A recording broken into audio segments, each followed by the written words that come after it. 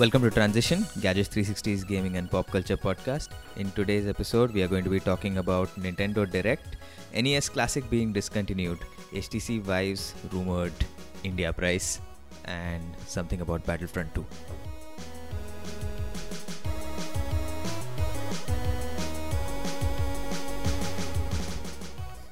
So before we begin this episode, we'd like to ask you to write to us at podcast@gadgets360.com if you have any kind of feedback, if you want to share your thoughts, ideas, tips, whatever with us. And we'll be more than happy to, respond to some of your questions and comments on the podcast later. So first up, let me introduce the people who are going to be talking about all things gaming today.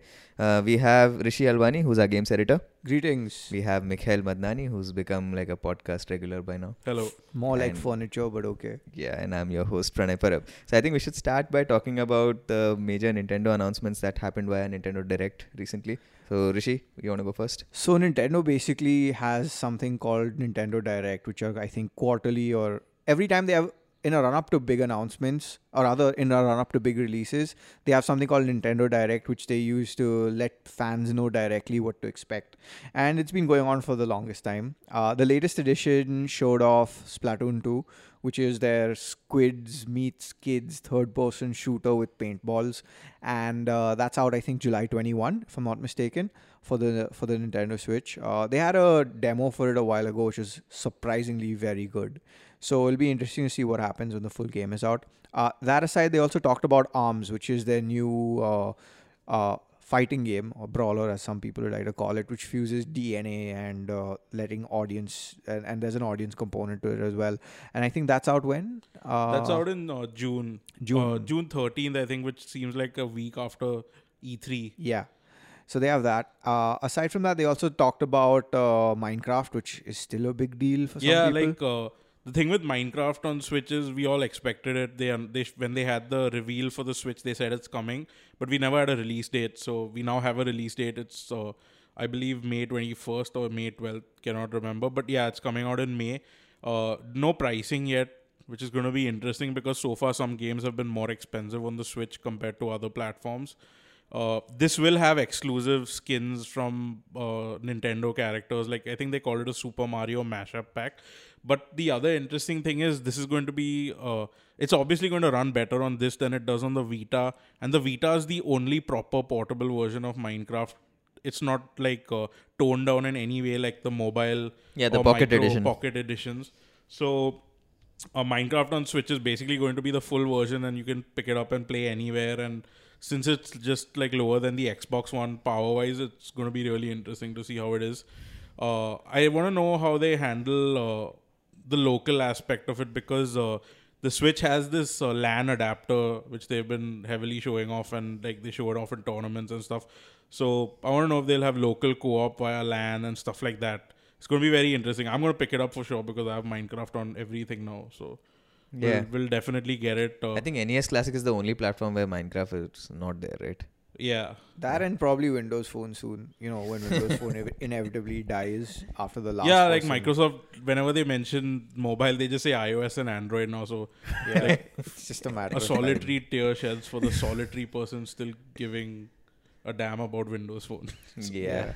So Nintendo's games lineup so far has been quite interesting. I mean, we were wondering if they would have something to release before the event. Yeah, like when they announced Splatoon 2 and ARMS' release date, like Pranay was wondering, even I was wondering what's going to be the release for May because they are clearly spacing out their big releases. So they have one big, at least first party or big third party title per month. So people don't like get bombarded with 20 releases at launch and then nothing for the rest of the year. So May obviously seems to be focused on Minecraft. It's going to be a huge deal. It sells well everywhere. And also there are other games like Disgaea 5, which Rishi's been playing on Switch. It is so good. Like Curry plus Football Manager plus Demons. Can't go wrong. So yeah, that strategy role-playing game. I played it on PS4. Going to get it on Switch. But they also announced some 3DS releases. There are a lot of games which Nintendo releases in Japan that either don't make it out or make it out later. So thanks to that, the 3DS is going to survive in the West a little longer. So there's this game called Ever Oasis, which is an RPG which is coming out in June. Then there's another game called Miitopia, which is basically like what's the game they have on iOS? Miitomo. It looks like Miitomo made into an RPG. So that's a thing. And also Capcom's Monster Hunter Stories, which is a turn-based RPG in the Monster Hunter universe, is coming out in fall. So it looks like 3DS still has a lot of life in it. Doesn't seem to be stopping anytime soon. In fact, like Atlus just announced 3 releases, which are updated ports and new releases in Japan for the 3DS when the Switch is still there. So I foresee it like lasting easily till 2020 in Japan or 2019, and maybe around the same time outside. Yeah, What's going to be really interesting is when the next Pokemon mainline game comes out, what happens? Oh, that we know, right? Stars is first. That's not mainline. Yeah, it's not I mean, it is mainline, but for the Switch. It's like the yellow version or the crystal or whatever. Everyone wanted the yellow version because Pikachu, so... Okay. So we'll see what happens with that. But at some point, Nintendo's going to have to cut off support and let go of the massive 3DS user base. 3DS is basically like the PS4 of handhelds user base-wise.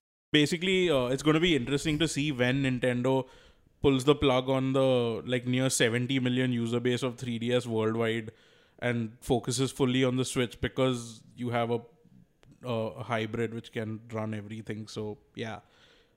So I'm not exactly sure if these 2 user bases, they overlap that much, or... But at some point, Nintendo's going to need to... I mean, like, it'll just... That's what they said, right? They're going to focus on this. And even though they said both are going to live side by side, it's basically just they want people to buy the leftover inventory and whatever games are coming out. Fun fact, the last time Nintendo said things would exist side by side was when the DS came out and the Game Boy Advance was being, shelved. But they didn't say the Game Boy Advance was being shelved. They said you could still buy it and both will coexist. So don't take Nintendo's word where this is concerned. So yeah, that's why, like, basically a year or 2 more max. Look at the bright side. At least it had a longer shelf life than the NES Classic, which was what, 6 months? Less than 6 months? That was a really odd move, wasn't it? I mean, discontinuing that Yeah, like for one, it had constrained supply, which is like almost anything Nintendo releases. And except Wii U. No, even the Wii U is like pretty hard to get in most places. But the NES Classic, they should have aimed to have that on holiday shelves so that anyone would just buy it for nostalgia as gifts. But knowing Nintendo, you have to buy it and you have to be awake at a certain time, refresh pages, try and order one, and yeah, if you didn't get it, it's gone. I think there's a reason for them discontinuing it right now. It's probably because they're going to have another NES Classic, which will probably have a second volume of games on it. I mean, it's quite... NES had a... I think they're going to do a SNES Classic. Or a NES Classic. But yeah, like volume that's 2, going to happen in... the other volume of games doesn't really matter because the people who actually wanted more games and wanted this found a way to sideload. Exactly. They pulled an Android on it. So I think discontinuing it so fast was a little weird. Maybe they actually just planned on doing this many and don't want to do more. But they probably announce something else for the holidays, because then again in the holidays, if they do a SNES Classic, it's a $60 purchase, but you also want people to buy Mario Odyssey for the Switch, and there will be holiday bundles. True. Or the other way of going about it is perhaps it means they're going to have greater focus on online services. Oh yeah, Virtual Console may be finally launching, so they want people to buy stuff there, because they're going to earn a lot more from one Virtual Console purchase at $4 or $5 versus the NES Classic, which gave you $30 for $60 with hardware. Yep. Yeah, the only thing is that they should probably just announce that these things are limited edition, collector's edition, whatever. Things. They do. Everything they say is in limited quantities. I mean, we saw this with the Zelda Special Edition and the Master Sword Edition. That stuff sold out. You can't get it anymore. And eBay sellers are charging like hundreds of dollars just for the case which came in the Special Edition. Yeah, so. But I mean, ultimately, that's not what Nintendo would want, right? They got more than 100% attach rate. Yeah. I think that's what Nintendo wants, because at the end of the day, it isn't just pure revenue. It's also the fact that... It's mind share. Exactly. Yeah, mindshare and all is fine, but I mean, would Nintendo really want some of these scalpers to make profits off? I mean, all you these can't things? really control that. It happens with everything. Even Horizon Zero Dawn's Collector's Edition is one of the rare Sony first-party Collector's Edition to actually sell out around release and not be available anymore. And scalpers are going wild with the statue and with this, like the steelbook and stuff like that. So, and on one side, scalpers go wild on this, and on the other side, you have wonderful works of art like Order of 1886, where the collector's edition with this ginormous statue was going for like under $50. So I mean, it works both ways. It happened with the Titanfall 1 and Halo 5 collector's editions as well. Like these were like easily under $50. So yeah, this stuff happens. And but I don't know, the NES Classic, I think they should have sold it until E3. I mean, that's what I think. I don't know. I think and besides, I'm kind of happy it's gone because at the end of the day, there are so many ways to play the titles you want that you're not restricted to Nintendo's own way of playing it, which is frankly, in my opinion, expensive, hard to find, and quite literally garbage. Because if your phone can do the same, why would you break your head with it? So Yeah, but like no one who's buying this is going to use an emulator. They're buying this for the novelty value and plugging in everything and using on the same controllers. No one's actually like doing this when everyone probably knows you can emulate. This is just like for giving us gifts and stuff like that. So basically, posers. Yeah, pretty much. Yeah, All that's right the then. problem. Isn't that why you ordered it? I haven't. That's You the best did. part. So Not you, dude. speaking of other expensive things, yeah, there's something called the HTC Vive, which costs, I think, what, 5 rupees? I thought we were No. transitioning to Scorpio being expensive, but no. Transition. save that. I see what you did there. Yeah. No, so the HTC Vive is rumored to hit India on May 17.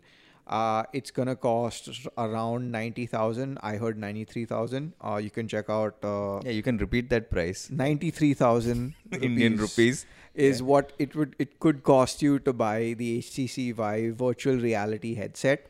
Now, some perspective on this price. The Vive released globally on April 6th last year. It received one price drop for a day where $799 became $699 on what they called as Vive Day, which is I think last week, April 5, April 6 when it hit globally, around that day. And after that, it's same $799. India price, well, is going to be $93. What's interesting is several sources have confirmed that it's going to be heavily priced, 90K plus. They've also confirmed that the price also includes installation. Now, I wouldn't know what they mean by that, but I'm sure it has to do with someone coming to your house and finding the optimal location to put all the trackers. For the room scale. Yeah, thing, for room scaling. Yeah, and it has only about like 3 million wires connecting it. Yeah, right? it So- actually has a lot more wires than PSVR, apparently. What? Yeah. So, oh wow. It does. It's not as simple as the PSVR is. So, honestly. so point is, yeah, then on top of that, there's also going to... Now, here's where it gets interesting. Amazon India has exclusivity for, I think, a 2-week period. Or I think May 1st to May 17 is an Amazon exclusive window. I think Okay. it's Then gonna go there's- as well as the Xbox exclusivity went. Yeah, so That's what HTC looked at. Look how successful Xbox One was in India at that time.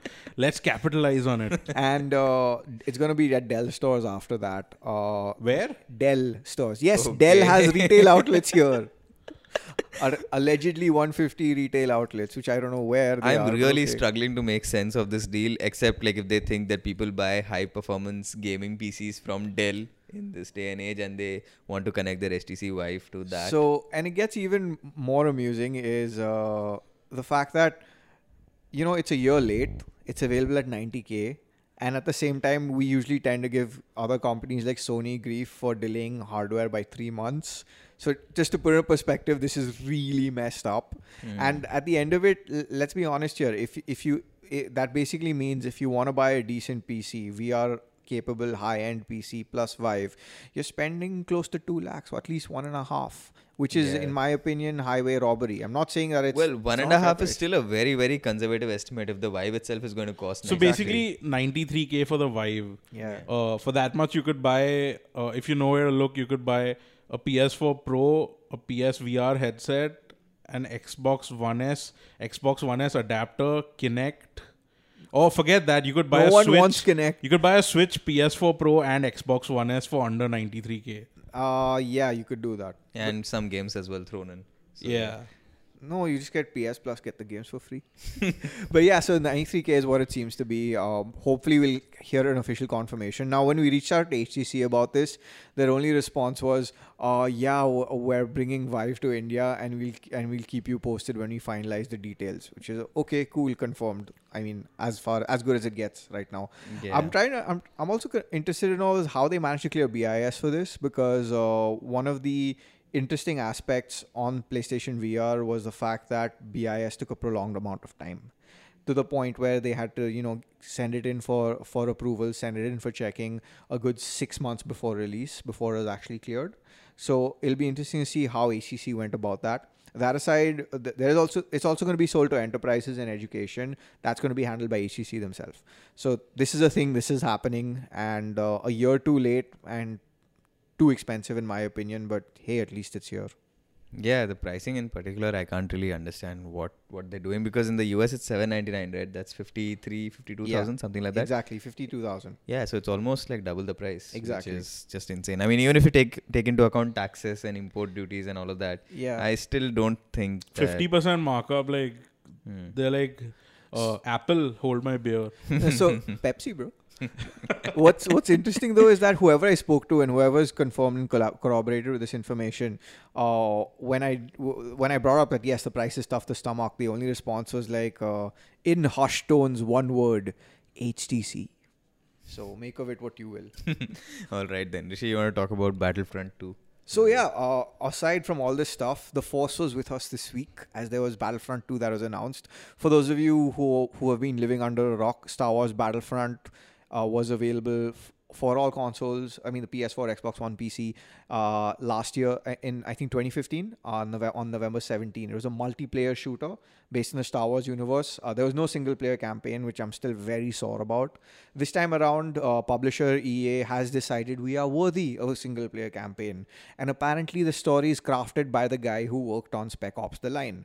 Now, I know a lot of parts of the internet are like gung-ho about it, but let's be honest here, Spec Ops: The Line was a very dark game and had a few tropes which I found to be really like amusing that you'd find in a game, but okay.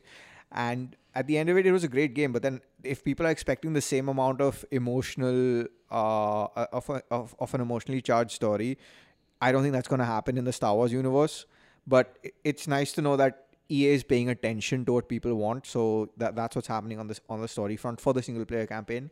There's also going to be a multiplayer campaign multiplayer component that's being done by DICE, the same guys who made Battlefield and Mirror's Edge. And there's even a VR component, because apparently VR is the cool new thing for everyone these days. That's being made by Criterion.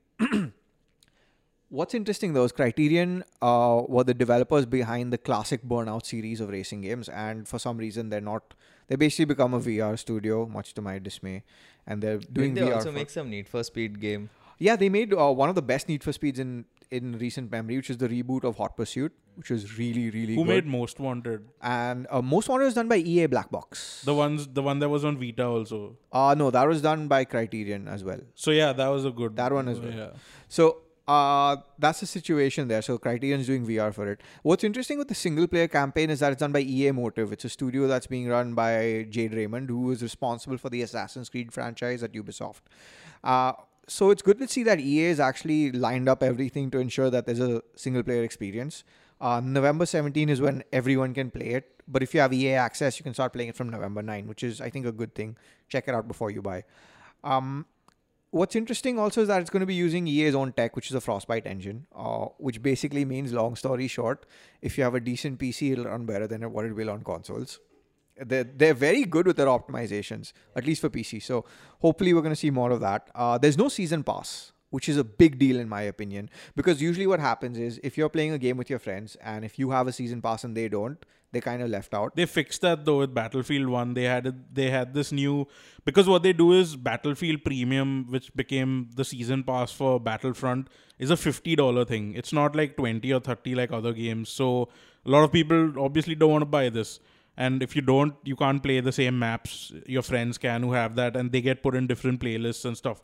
So what they did is with Battlefield 1, they tried rectifying this by letting an owner who has maps invite other people who don't have maps to play it. And while the owner of the premium still is in the game, you can still play. But if he gets booted out or if he leaves, then you got to find someone else. Yeah, it's just like a workaround to a really old solution that certain PC games used to have back in the day, particularly Counter-Strike, wherein if your friend invites you to a game on Counter-Strike and you don't have the same map, the game just downloads the map.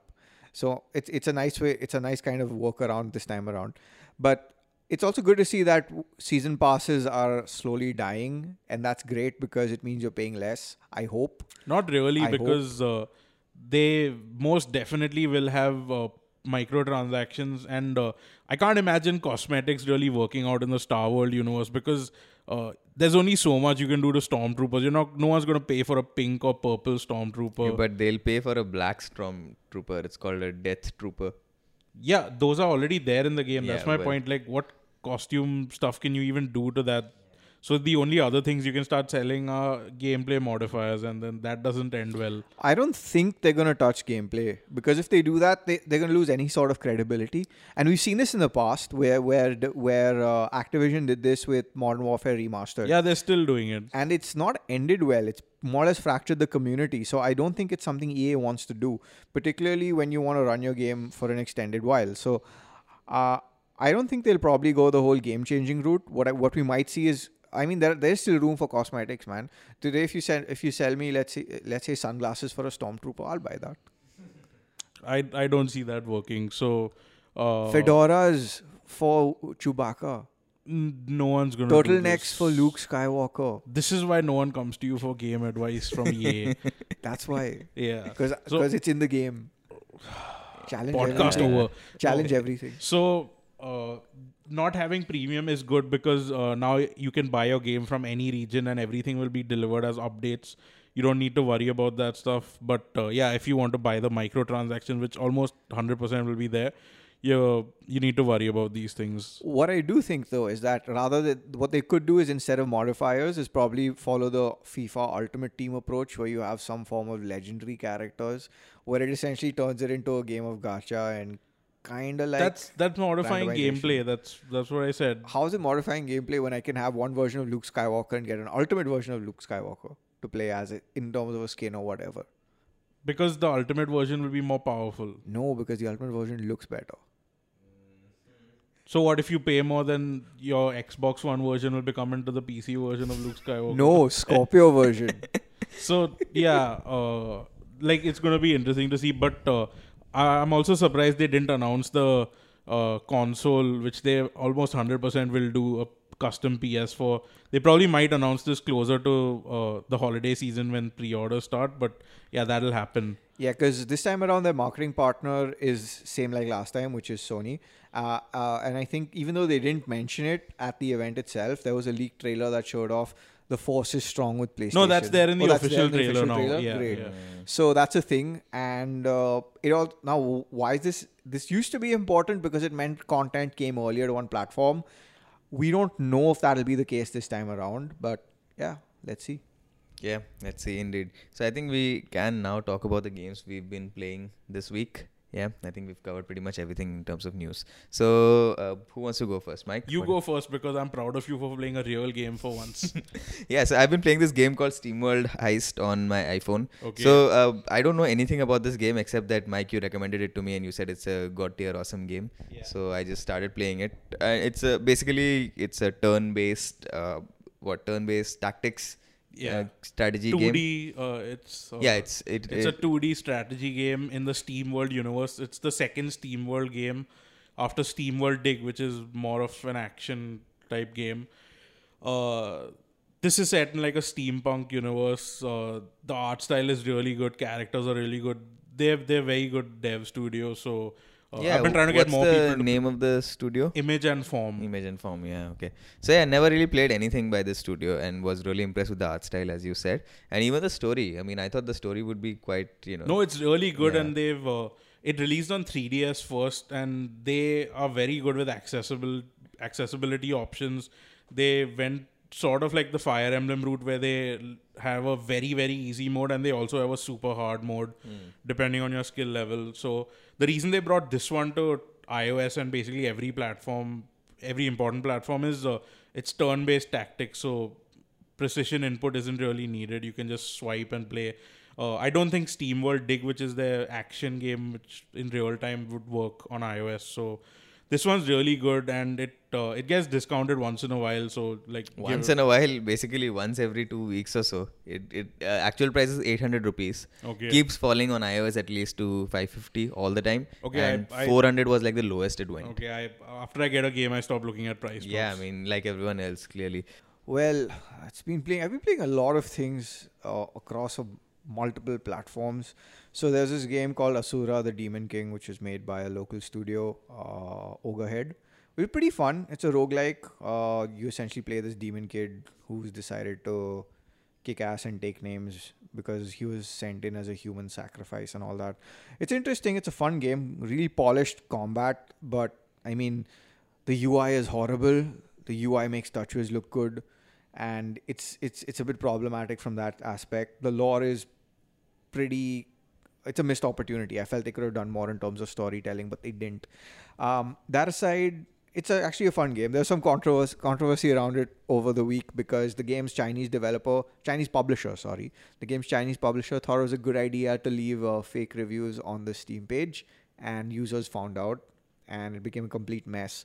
The developers had to go out and say it publicly that it was done by the publisher, not us, and it became a big bit of a drama. So this is the game that got the same score as Breath of the Wild, right? Yeah, same score as Breath of the Wild and same score as Alia Bhatt Bollywood. So there we go. Yeah. This is why Nintendo's never coming to India. Yeah, about that. Yeah, but they may just. We've heard some rumors. That But Nintendo's officially coming to India. through a certain well-known e-commerce retailer. Also, Perhaps. Snapdeal. Perhaps. Okay. Or is it Snapchat? Now, both the same in this country. Or is it Snapple? Oh, well played. No, so aside from Asura, I've been playing a lot of Dawn of War 3. The embargo for the reviews, the 20th of this month. It's pretty good. It's a lot of fun. More of the same if you've played the last two, but that's never a problem because they're so good.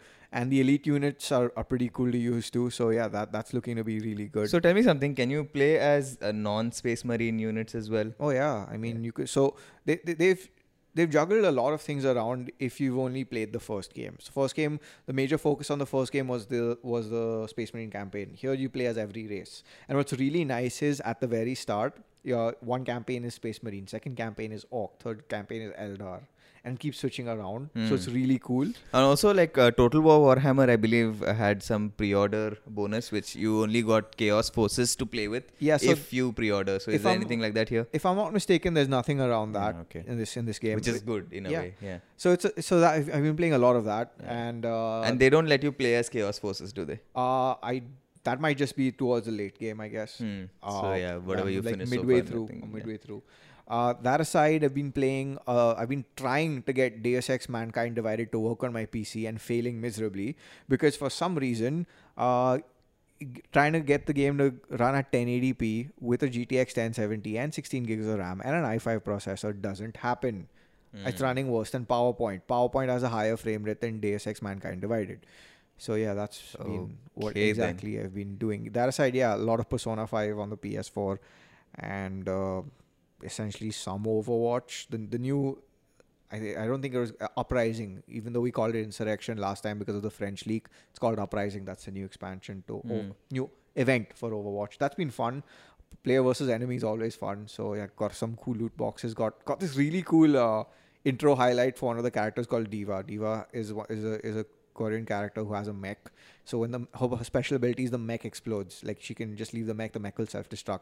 So she has a really cool intro where she takes a selfie as the mech self-destructs. Oh yeah, I've seen that one. I have seen that one. Managed to get that. So like I'm done. I finished Uprising. I don't have to play Uprising anymore. So yeah, that. Well, so Overwatch, Mike, your favorite game of all time? Haven't really put much time into it. Wow, I never thought I'd hear you say that. I've been playing a lot of some interesting stuff. I've been playing this game called Graceful Explosion Machine on Switch. It's an indie game which has an art style that reminds me a bit of Fez with a more modern look. And it basically plays like a side-scrolling shooter that's also an action game with melee combat. It's very interesting. You have multiple weapon types. And for some reason it feels like I'm playing a shooter, a spaceship shooter by Platinum, made by an indie dev. So it's really fun. Like I've made my way through I think 20% of the levels. Pretty cheap. I think it was only $8 the game. It's coming to Steam, PS4 and Xbox One later, but like it's on portable, so I got it here.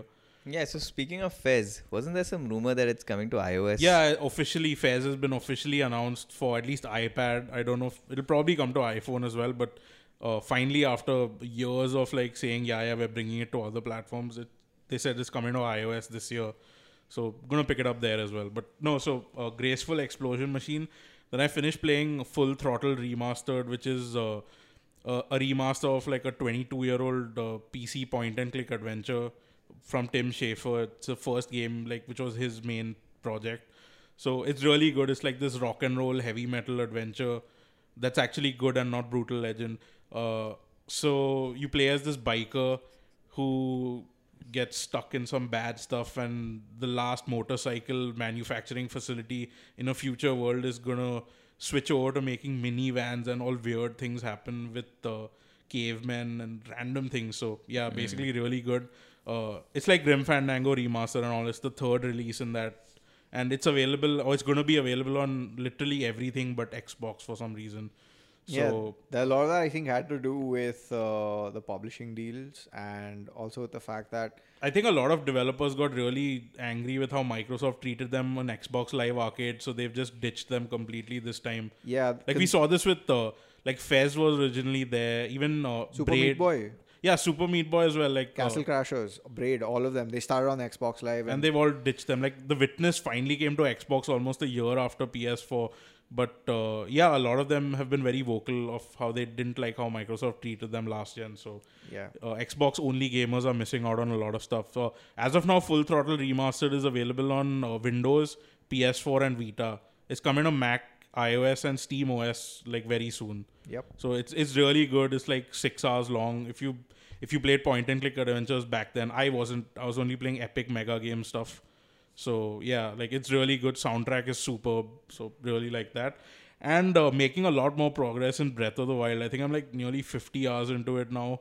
It's huge. Like I think it'll take me longer to finish this than it did for Persona 5. And That's that game saying was like something. 130 hours or something for me. Yeah. So yeah, basically that. And I got Overwatch. The first 5 boxes I opened after playing like 6 games in arcade mode. I got almost everything I wanted. So doesn't look like I need to spend money on loot boxes, which is a good thing.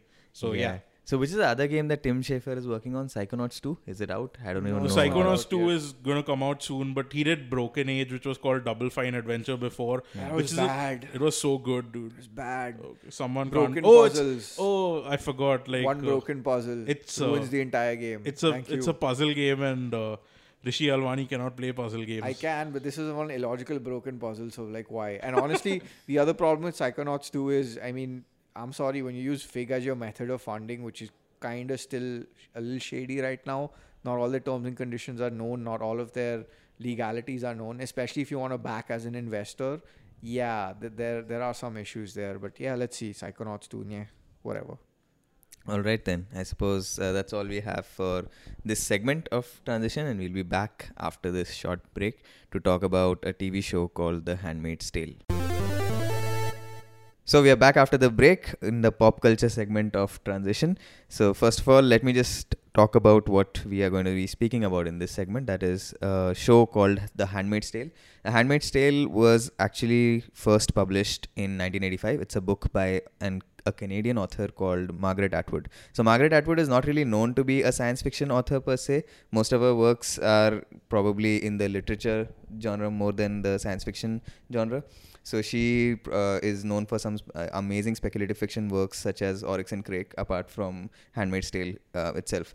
So The Handmaid's Tale, everybody who reads this book should know that it's not really a sciencey science fiction book. It's more of a dystopian future in which, you know, it's not really a post-apocalyptic scenario, but over there in the dystopian future, there are a bunch of things that have changed. First of all, the fact that fertility rates have dropped too much and women are perennially held in captivity. So they are not allowed any rights. They're not allowed to have any money. So this makes for a very good show right now because the situation in the world is not exactly sunshine and rainbows, is it? So that's why there's like so much interest in this show that Hulu has released right now, and we thought that we should be talking about it. So I think we should introduce the people who are going to be speaking on this podcast first. So we have Royden Sarejo, who is very interested in all sorts of TV shows and movies. Hello, Pranay. And we have our resident pop culture expert, that's Akhil Arora. Hey everyone. Yeah, and I'm your host Pranay. So I think the most important thing for as far as *Handmaid's Tale* is concerned is that it's really true to the book, isn't it? I mean, you have read the book, Akhil. I have read the book. Royan is, Yeah, I haven't. yeah, new to the whole Yeah. thing. But I felt that from the beginning we saw 3 episodes, right? That's what Hulu allowed us access to. So first 3 episodes I thought were remarkably true to the book, even though some things have changed. Right, some things do have changed, which we'll talk about later in the Yeah. episode. But yes, this is very close to the book in the sense that it is following that sense of dread and pace that we've come to expect from the book's words and everything. Yeah, the soundtrack really sets the scene, right? That is actually one of the major changes, I would say, because when you start reading the book, you create your own sort of world imagination, right? That's what words are supposed to be. And you don't normally associate the kind of songs they've used, which people will see when the show releases next week, is not what you associate with the Handmaid's Tale like situation. Like it's so like dark and brooding, and you just like the characters have no hope. And suddenly in the second episode, I think was it the end? Was the first episode in which like the rock hit comes on, "Don't You Forget About Me." I was just like, okay, I wasn't expecting that at all. Yeah, that was the second one, yeah. Yeah.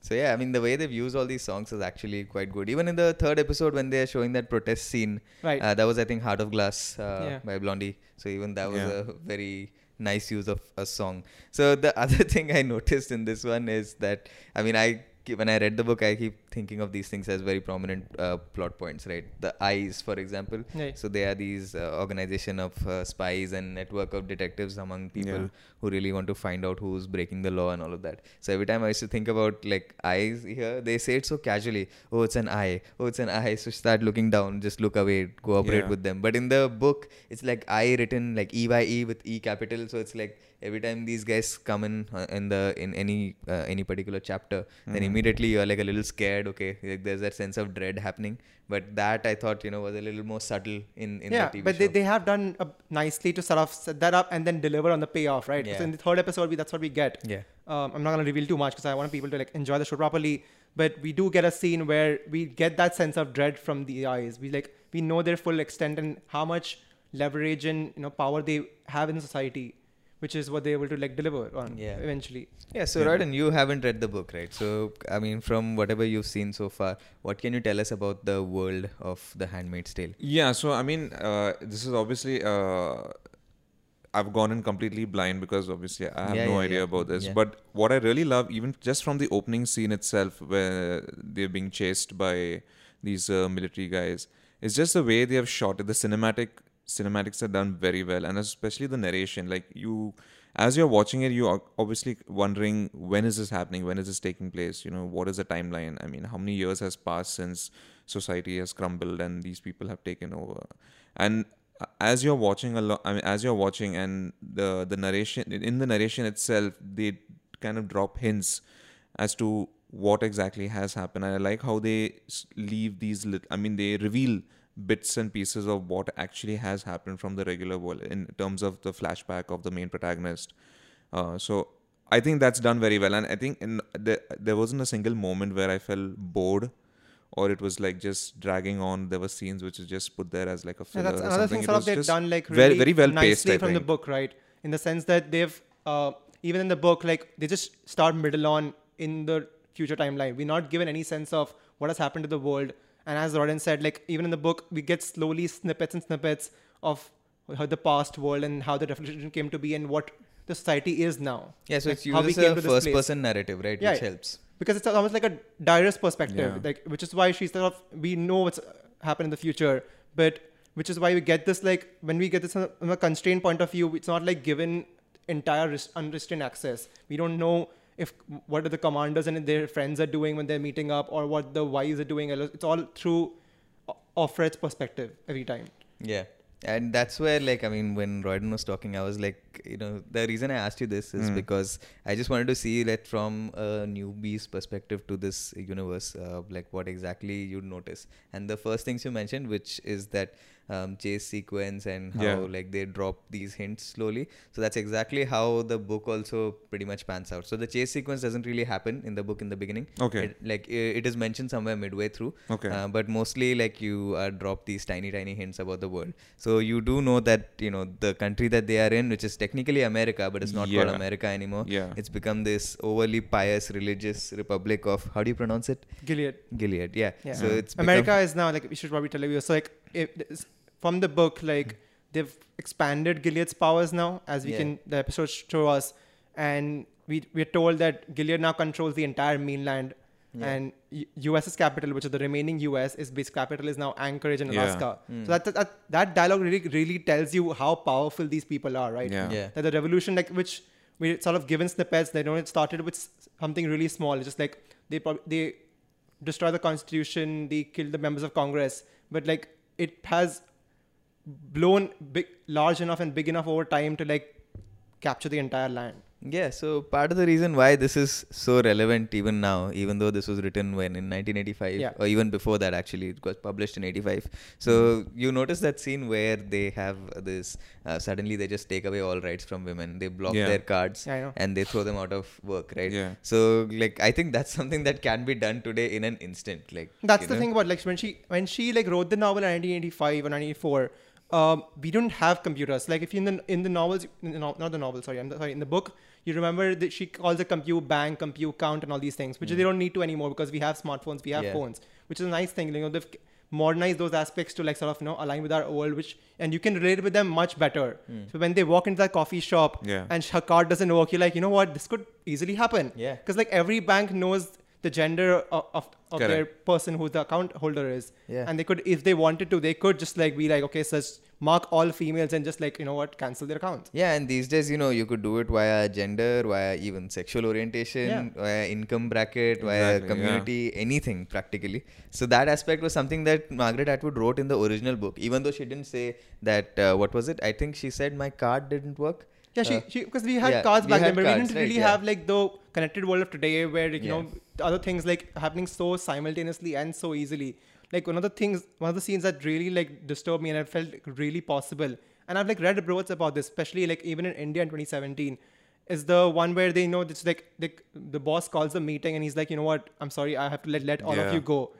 And I've read reports about this happening in like in states of India where the elders actually don't believe that women should work anymore. That even their property and money should be controlled by their the father in the family or the husband in the family. And Yeah, and it's not which just is what India. it is, right? Atwood has said so many times that everything in the book has happened sometimes in the past somewhere in some part of the world. Nothing it is fabricated or created for the purpose of the book. Yeah, so Atwood herself wrote the book as a response to the rise of religious right-wing groups at the time, and I thought it was a very nicely done response overall, and that's why it is one of the classics of I would say science fiction, but people find it hard to believe that this actually is science fiction. Yeah, because Atwood herself like keeps calling it speculative. So she like sci-fi for her is like robots and things talking. She calls it, I think, giant squids in outer space, which is why she calls it speculative fiction as well. Yeah, but then this is dystopian, so yeah, I mean, Royden, what did you think? I mean, did you think of this as a science fiction thing, or were you more like, this is just, normal stuff that anybody can really, watch? No, I mean, it definitely didn't feel like a science fiction show as such, but definitely, more towards the dystopian era of once a society and everything breaks down. I like how they've adapted, like, as you said, I've not read the book, but then based on what you were saying from the book, I like the way they have adapted it very well to film, and also the parts where they cut between the present day and the flashback. It doesn't feel abrupt. The editing is also beautifully done, and they also do, I mean, the flashbacks are drawn with parallels to what is actually happening over here. Yeah. So As in, I the think second that's as in the second episode. yeah, so I think that's very well done. I mean, it doesn't really take away from what you're actually watching. I mean, they bring you back to the present. You're not like, oh wait, okay, yeah, I forgot about that. Yeah, so that's that. I mean, it took me a little while to understand that, and I was like, I'm so glad that I read the book, because I know that these scenes are not like from today; they're happening in another. But that's the thing. I time. mean, it's done so well that even despite not reading the book, I didn't feel lost. Like I knew, okay, they're cutting back to this is what has happened in the past, and now, Yeah, so Yeah. thankfully, like, I think we should point out, like, people who don't know about the show at all, like, or Yeah. the book, is that in the future Gilead Society, everyone has like color coding clothes, right?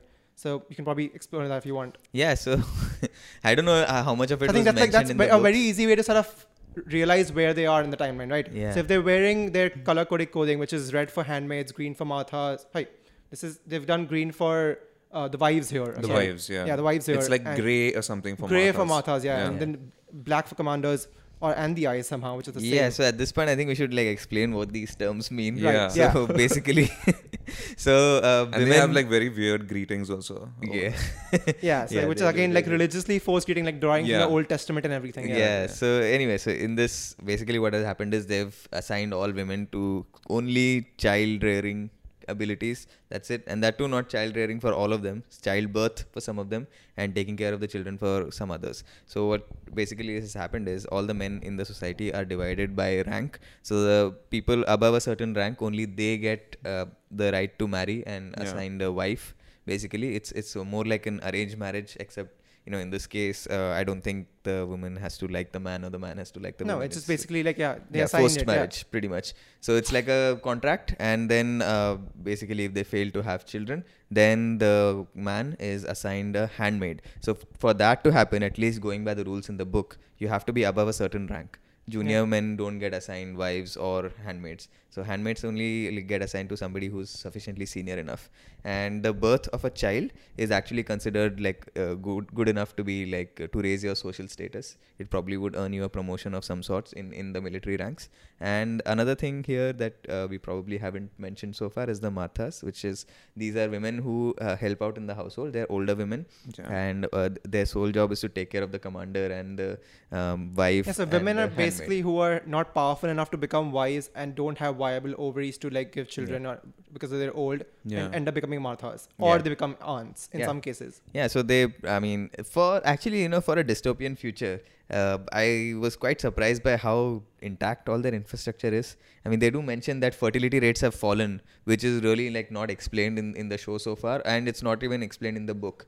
To Right, be but like they honest. have given hints. Like I was talking to Royan about this yesterday, and then the slides on Yeah, the on presentation show that they to show. the upcoming handmaids is like, and you can see in the PowerPoint sort of, not the PowerPoint slides anymore because they don't seem to have such modern computers anywhere. Which is funny, right? Because I don't see anyone use smartphones, even though like they show us an era where people used to use smartphones, and clearly it seems to have been disbanded or outlawed or something for some reason. Anyway, so in the slides you can sort of read about toxic waste and nuclear radiation, which is sort of the same hints that the book gives, right, in terms of why the fertility rates fell, like that, and combination of women choosing to not have children. Yeah, so I mean, you can see that they have this past timeline, right, where people are using smartphones and all. Yeah. So over there, you can see that, I mean, only 1 in 5 babies are surviving even Right. then. Yeah. But like, there's no real explanation of like exactly how that happened and how many people are affected by this. But yeah, I mean, for a world that supposedly has had these nuclear explosions and all the infrastructure seems quite intact. Like I would don't have. think entirely needs to be a single, down to an attack as well. It could be born out of conditions, nuclear plants itself, which doesn't need to have the same kind of destruction, or which could also explain why they're living, in a enclosed environment, because we haven't been told anything else. Like, I think because the show is going to go on much longer than the book will, because the book was like basically offered its perspective and that's it. We didn't get to see anything. But I feel like at some point in the show, we might be shown a different city. And I would love to see that, especially because now Gilead is so much more powerful. Because like, how are people living in other parts of the US? Like, is it as bad everywhere? Or is it like, there are some people fighting back? Because like, that's what we are told, right? There's a civil Yeah. war going on. Like, is there an actual civil war going on? Or is that just a lie the Gilead is telling us to make sure nobody represses? Or is Gilead even winning the war? Like, for all we know, this is their last bastion, right? It could be. They could be lying about the whole 50 states figure. Like, maybe Anchorage is not the capital. Maybe Gilead is losing the battle and people are fighting back against Yeah, these because things. whatever I think news trickles down to these people is Right. definitely all control. So they just want they will tell you They the want news them to be probably what submissive. they want. Yeah. What they want you to know. So it would be nice if there's a lot of questions obviously. I mean, yeah, there's so much you can explore. Like, I mean, as much as I love the book, how it handled it, with the show, you can have this perspective where, like one season could be offered and maybe, because at the rate it's progressing, I mean, because we both read the books, right, Pranay? Yeah, so I think And- about 75 to 80% of the book is already covered in the first 3 Yeah. episodes. 3 episodes at this rate, and they have 10 episodes in the first season, and if they're gonna go on this rate, I don't see like what Offred's story is supposed to be Yeah. after a point. Maybe they make up their own story, or maybe No, they but- have a different season where they actually go about exploring something else. Yeah, but then like you said, they can explore so much more. Like, who are these religious girls? How did they go about bringing down the Yeah. government and all that? So That will there's happen so in the many past timeline that keeps Yeah. going on in parallel. Yeah, right? yeah. But I mean, there is so much that you can easily, I think, fill this, The and nice maybe thing is even it's another called Handmaid's season. Tale, right? So it doesn't need to be Offred's Tale. It could be another Handmaid's Tale living in on the West Coast. Yeah, that could happen. So, so far at least it's only been 3 episodes. I think the plot arc of Offred is one that they're going to be taking up constantly. There's one for Nick also, who I feel is a major character. The driver. Yeah, Nick is the driver. And Off-Glen is getting much more emphasis here Yeah, because so they've got- Off-Glen's arc, like I thought they would just end it right there Yeah. because that's what happens in the No, book. but the reason Yeah. I knew they couldn't end it is because they got a big actress for it. Like if you okay, get Gilmore Girls as leading like member Alexis Bledel, there's no way you can strip her off in 3 Yeah. episodes. Okay, I did not know that. Yeah, so anyway. that's the thing. Like, so that I sort of knew because like I was like, this is a big actress. There's no way they're shipping her off. Yeah, so that, and then the commander's wife also, I feel, will have a big part Yeah. to play somewhere Yeah. down the line. So People who've seen her in Dexter or either one more show, I forgot, but like she was there in Dexter for 2 or 3 seasons. You remember as she was Dexter's girlfriend almost, right? Yeah.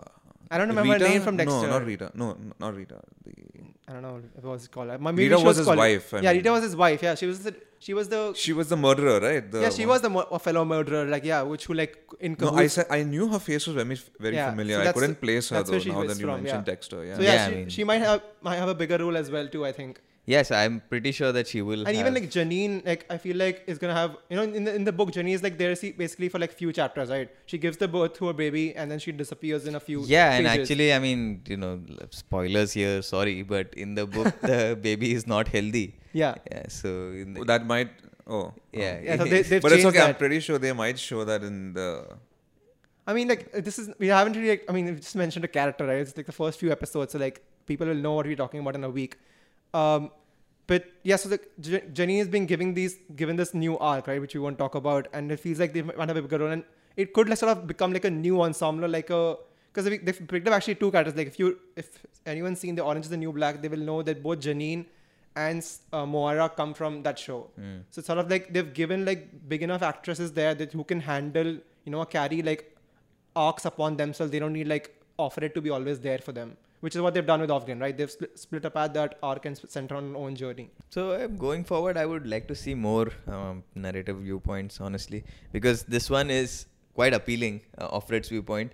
But I'm pretty sure, like, if you're having a show with multiple seasons, I don't think one narrative viewpoint alone will. What did do you it think about that justice. change? Like, I think this is like a big change, like for book people, but like shows people won't even notice it. Is that the fact that they've given her name? She states it like at the end of Yeah, episode 1. I was like, oh, That's a very no. thematic big change. Like Yeah. they kept that intentionally away from us in the book for a reason. For reasons we find out later. In the book, you don't know Offred's real name. Like, Oh, is it? She Yes, never like, reveals She it. never Yeah. Atwood never reveals that part. Like it's hinted at in various prospects, Okay. and people have sort of drawn out those clues and like have come up with the name, but it's never like as direct as it in the show. Yeah, here she just reveals it at the end of second episode. In the first The episode. first itself. episode, The yeah. first episode is basically her declaring, "My name is Dash," and I feel like if there's not going to be a bigger meaning of this, then it's sort of sad because it is a fundamental change sort of to Yeah. do that, and I hope that they have thought why to do this at least.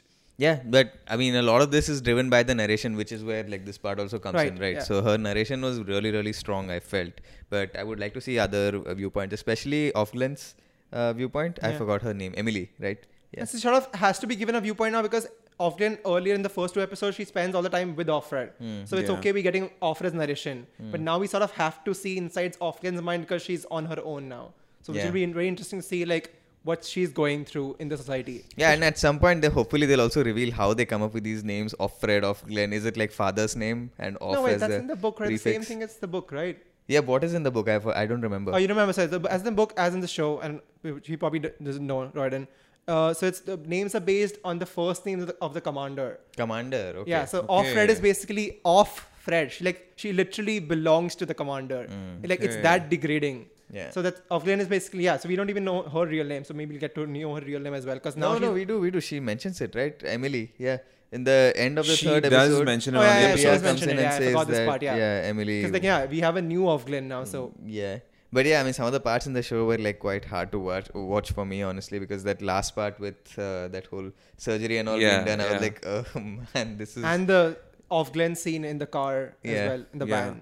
Yeah, like that whole. Okay, I won't Yeah, mention too it. many that's why spoilers. I'm not mentioning it because like it'll be Yeah. like I feel like people won't want to watch the episode after this. Yeah, well, minor spoilers in this one, not major ones, as far as we could like manage. One more thing I noticed was when I was reading the novel, I don't think I ever noticed that all these characters were of different races. Because I just assumed that they were all homogeneous while Right, reading they were the supposed novel. to be because Yeah. we are told in the book. Atwood says that all the blacks and the Jews have been thrown out. She even has names for them. Gillard created names for them.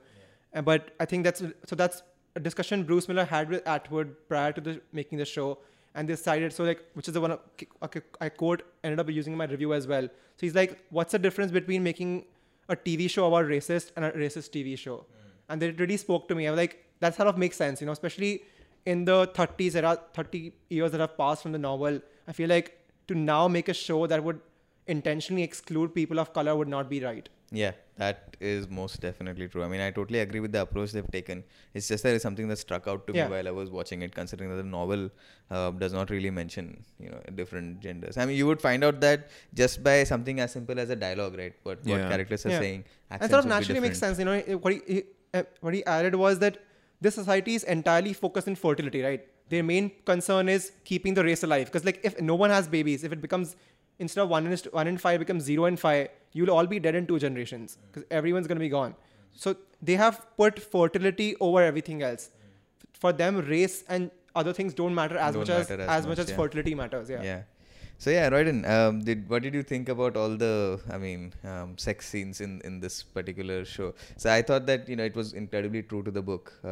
Even though it was actually a sex scene, it was like totally stripped off all the unnecessary stuff and they kept only the functional things, right? So how did that come across to you? I mean, it was definitely weird, but then again, it's true to like the kind of world that they are living in. Like everything is structured, everything there are rules for everything, So even the act of doing that is in a particular manner where the wife has to assume a particular position, and it's kind of weird and unnerving at first when you first see it. Yeah. But I think it's meant to be unnerving. I think the Yeah. showrunners want us to be, peeved off by it, put off by it. Like, what is Yeah. happening here? Like, this is Yeah. almost like brutal in some manner, right? Yeah. 'Cause that's what happens. Like when she lets go of her hands, Exactly. you can see those marks on her arms. yeah. That's described as As is is in the book. yeah, from the book, yeah. And what about the childbirth scene? What did you think of that? Yeah, again, the childbirth scene was again very weird, and I mean, the way initially I was surprised. Why are all these wives hanging out? exactly and like tending to for a wife? minute, even The way I they thought that just showed us the entry, when they comment it, sorry, go on, yeah. Yeah. So, you see the wives in green of the commanders sitting over there and holding the woman who's not actually pregnant, but she's simulating giving birth or being in labor, and then Yeah. she sits behind. I mean, That the one who's handmaid, yeah. actually Pregnant, giving yeah. birth, just to get the feel of maybe the whole process. Yeah, so the handmaid is She's- technically not. So she's like- basically the handmaid is doing all the work, but since these people are privileged and higher up, Yeah, they she get doesn't to have enough rank. The She handmaid. doesn't have enough rank, Yeah. so she has to.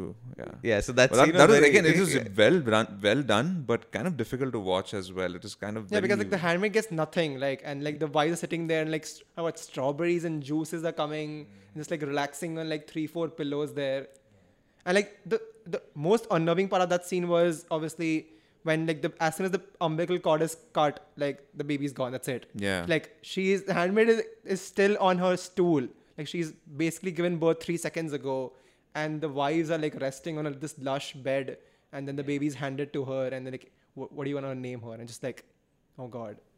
Yeah, and the whole conflict between the handmaid who gave birth and the wife, that's also very nicely Yeah. done.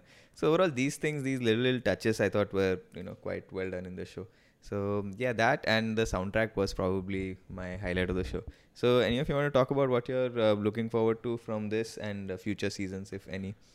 As I spoke about before, I feel like because they want to make the show longer than one season, because if it becomes popular, I would like to see different perspective. I feel like they can depart from the book in that sense and make it a Handmaid's Tale of like, different places or different eras. Probably this season I think it would probably be Offred's journey. Yeah, it makes whether sense she to manages keep that to sort of- yeah. escape or not, that probably could be the focus in this Yeah. season. Yeah. I don't know. In the future season, maybe it'll be the story of others.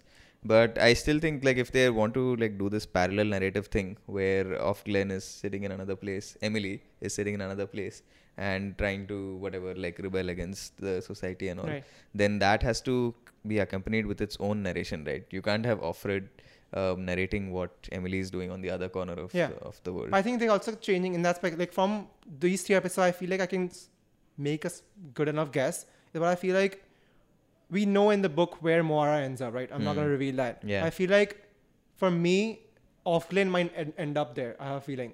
Judging by where it's going, because she's the surgery that happens in episode 3, I have a feeling they're going to give that storyline to Offglen, which looks like a possibility to me.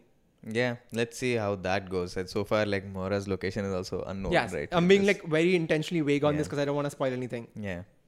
Yeah, but I was very impressed with the casting throughout. I thought that they picked, especially Aunt Lydia, Yeah. the lady at Rachel and Leah Center, right? Yeah. That one. So I thought she was like sufficiently spiteful and, exactly how it's described in the book, which is where like I think consulting Atwood throughout the show is really showing. Like from a book perspective, I was like really happy. Yeah, I mean the casting was good. I'm looking for. I don't know if they've described in the book what happens to Aunt Lydia. Well, With a her lot of fate. things happen. Yeah. Yeah, so I'm kind of hoping like there's like the handmaids rebel and sort of. Yeah, I so really like to see that.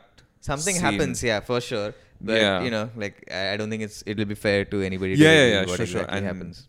But overall, I'm really looking forward to watching more episodes of that.